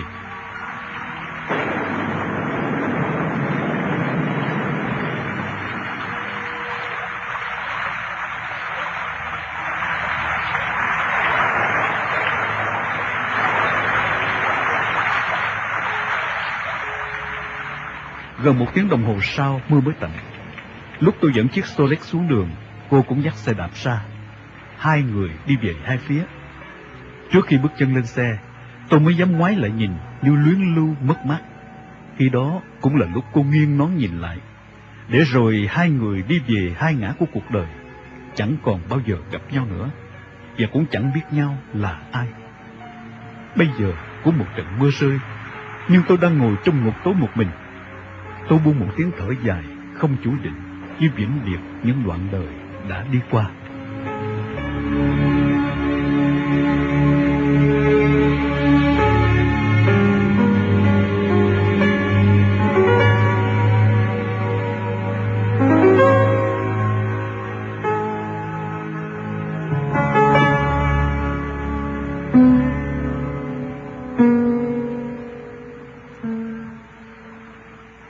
Tôi cứ ngồi đăm chiêu để hồn lững lơ về đây đó. Mưa đã ngừng lúc nào tôi cũng không hay. Mãi tới khi nghe tiếng cửa buồng xịt mở, tôi mới giật mình nhìn ra. Một người cao lớn, có bộ râu quai nón, đang ôm túm một cái chăn bộ đội màu cứt ngựa, lách cửa đi vào. Theo sau là lão Tư. Lão Tư nhìn hết buồng một lượt, rồi ra đóng cửa lại. Tôi và người mới vào gật đầu chào nhau. Để ghệ bọc chăn lên sàn, tay vẫn còn cầm túm 4 góc cái chăn. Anh nhìn suốt lượt trong buồng. Cuối cùng, anh mở to mắt chăm chú nhìn hai cái cùm sắt to lù lù phía cuối sàn. Câu đầu tiên anh nói với tôi: Hai cái cùm trông ghê quá nhỉ? Có lẽ hỏa lò đây do thực dân Pháp xây lên. Vì thế chế độ ta giữ lại để làm lưu niệm, cho mọi người thấy sự tàn ác của đế quốc. Tôi chưa hiểu anh là dạng thế nào, nên tôi chỉ cười không trả lời. Anh lúi húi mở gói chăn ra, nào màn, nào quần áo, đặc biệt có cả cái điếu con, diêm và thuốc lào. Mọi thứ đều lộn xộn, có lẽ vừa bị khám xong trước khi chúng cho anh vào buồng. Anh vừa sắp xếp các thứ lại, vừa hỏi tôi: Anh bị bắt lâu chưa? Tôi nói thẳng: 1 năm rồi. Anh nhướng to mắt ngạc nhiên. Anh nói đùa đấy chứ? Làm gì mà 1 năm? Tôi lại cười hỏi lại anh: Còn anh? Mới ngày hôm nay bắt ở Vinh hồi sáng, đưa về đây ngay. Trông anh có vẻ dữ tướng, thế mà trao đổi qua vài câu nói, kết hợp với thái độ lại tỏ ra hiền, cởi mở. Vì vậy tôi vùng vã: Anh bị bắt về tội gì? Vượt tuyến. Rồi anh ngẩng lên hất hàm: Còn anh? Tôi nói như đùa: Cũng vượt tuyến. Anh mở to mắt, ngẩng lên nhìn tôi nữa. Để anh khỏi ngỡ ngàng, tôi tiếp: Nhưng từ Nam ra Bắc. Anh càng ngạc nhiên hơn nữa. Anh ngừng xếp dọn, quay hẳn ra hỏi: Anh thích chế độ xã hội chủ nghĩa miền Bắc? Không những tôi không thích, mà còn chống nữa. Chứng cớ là tôi đang nằm trong nhà tù của họ đây này. Mặt anh cao hẳn lại, dáng băn khoăn. Như thế nghĩa là... Nghĩa là tôi là người của chính quyền Sài Gòn, đột nhập Hà Nội để hoạt động tình báo. Anh có vẻ hân hoan ra mặt.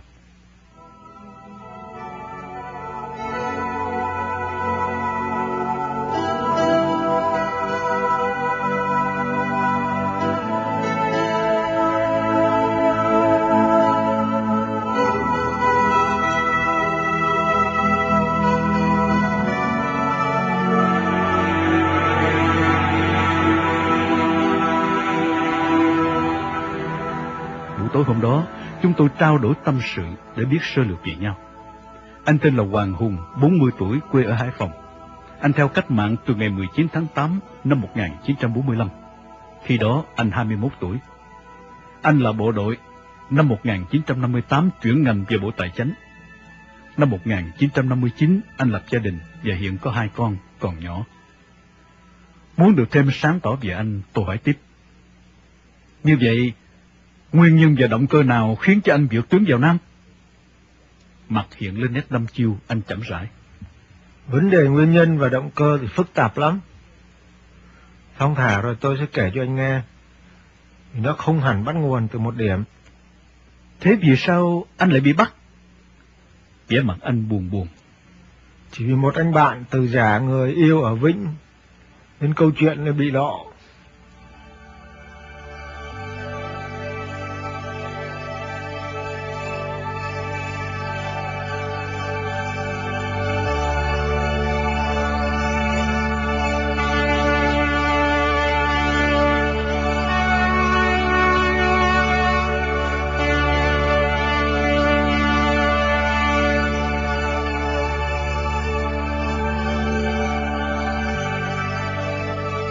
Tối hôm đó, tôi chỉ biết sơ về anh như vậy, và anh cũng tỏ vẻ háo hức, muốn biết một vài nét về tôi cũng như về xã hội miền Nam dưới sự lãnh đạo của Tổng thống Ngô Đình Diệm.